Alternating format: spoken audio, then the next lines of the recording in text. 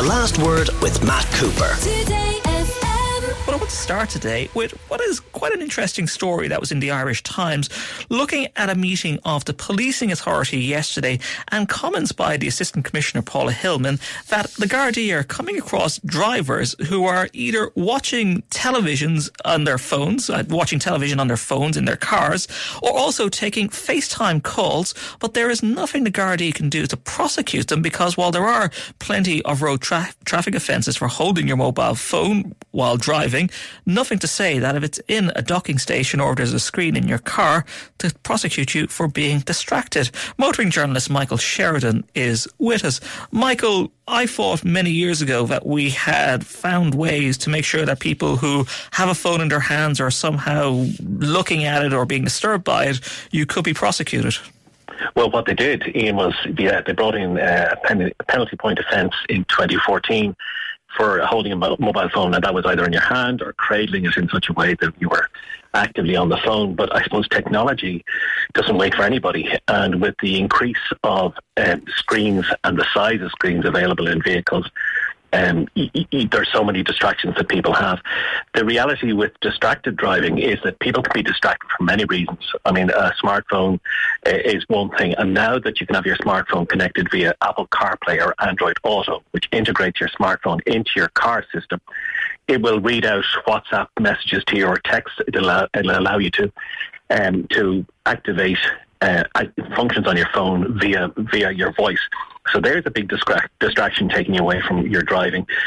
Eating, smoking, talking to passengers, interacting with your navigation system, even listening to the radio and a conversation can distract you. And according to European research, up to 30% of collisions are caused by drivers who are distracted. So at the moment, the only thing that the guards can do is observe your driving, and if your driving is deemed to be careless, you can be prosecuted for that, and that's a mandatory court appearance. And there's other things they can prosecute you for, but you have to actually be observed driving carelessly. So taking your eyes off the road to a device or to a screen in front of you, technically at the moment, no matter how bad it is, isn't against the law.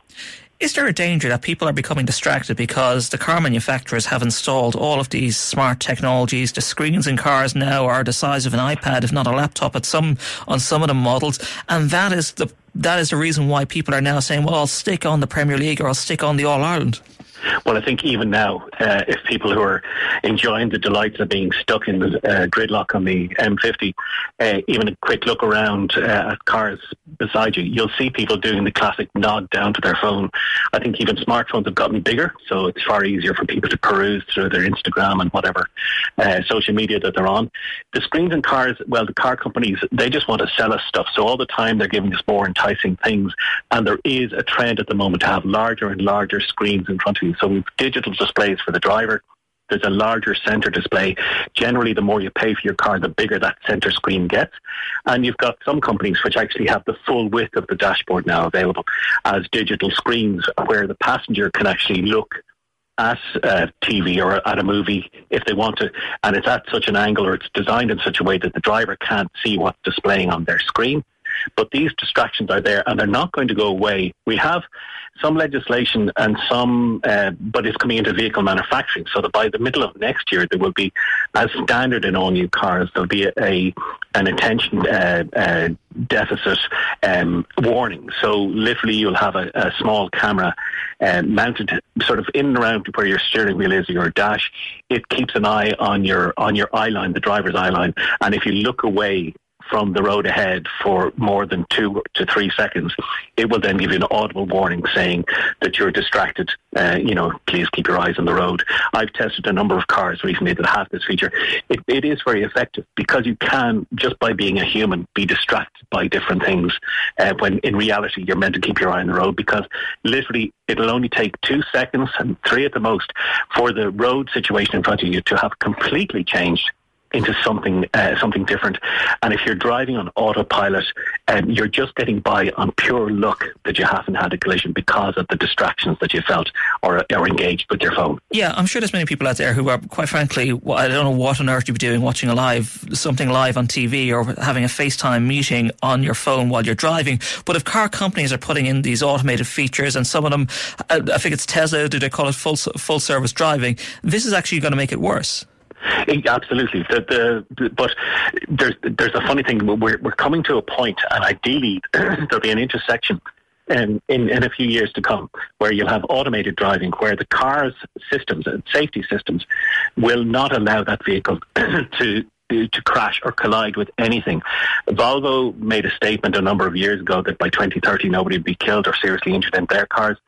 They pioneered the thing which brought the conversation forward, where you can have a lot of driver assistance safety systems, they're often called ADAS systems, in your car, which will sense when a collision is going to happen, when you stray out of your lane. If there's something you can't see at night time, there'll even be forward night vision in cars. You can get that now in certain models. So all of these safety features are coming, which in theory will not let a car collide with anything. But again, that's tech, and we have to put our tech. But the law's not catching up with technology. Exactly. And the car companies, because of the life cycle of their vehicles, you know, as soon as they launch a car, they already have the midlife facelifted version of that due in 3 years' time designed, and they're starting to work on the next one. And it takes a number of years for all of this to filter down. The easiest way for them to work with tech is to actually, surrender, use the tech that's available in phones, and then find a way of integrating it into cars, because that's what people want. Some cars will actually switch off and will alert people who phone you or try to interact with you on your phone that you are driving.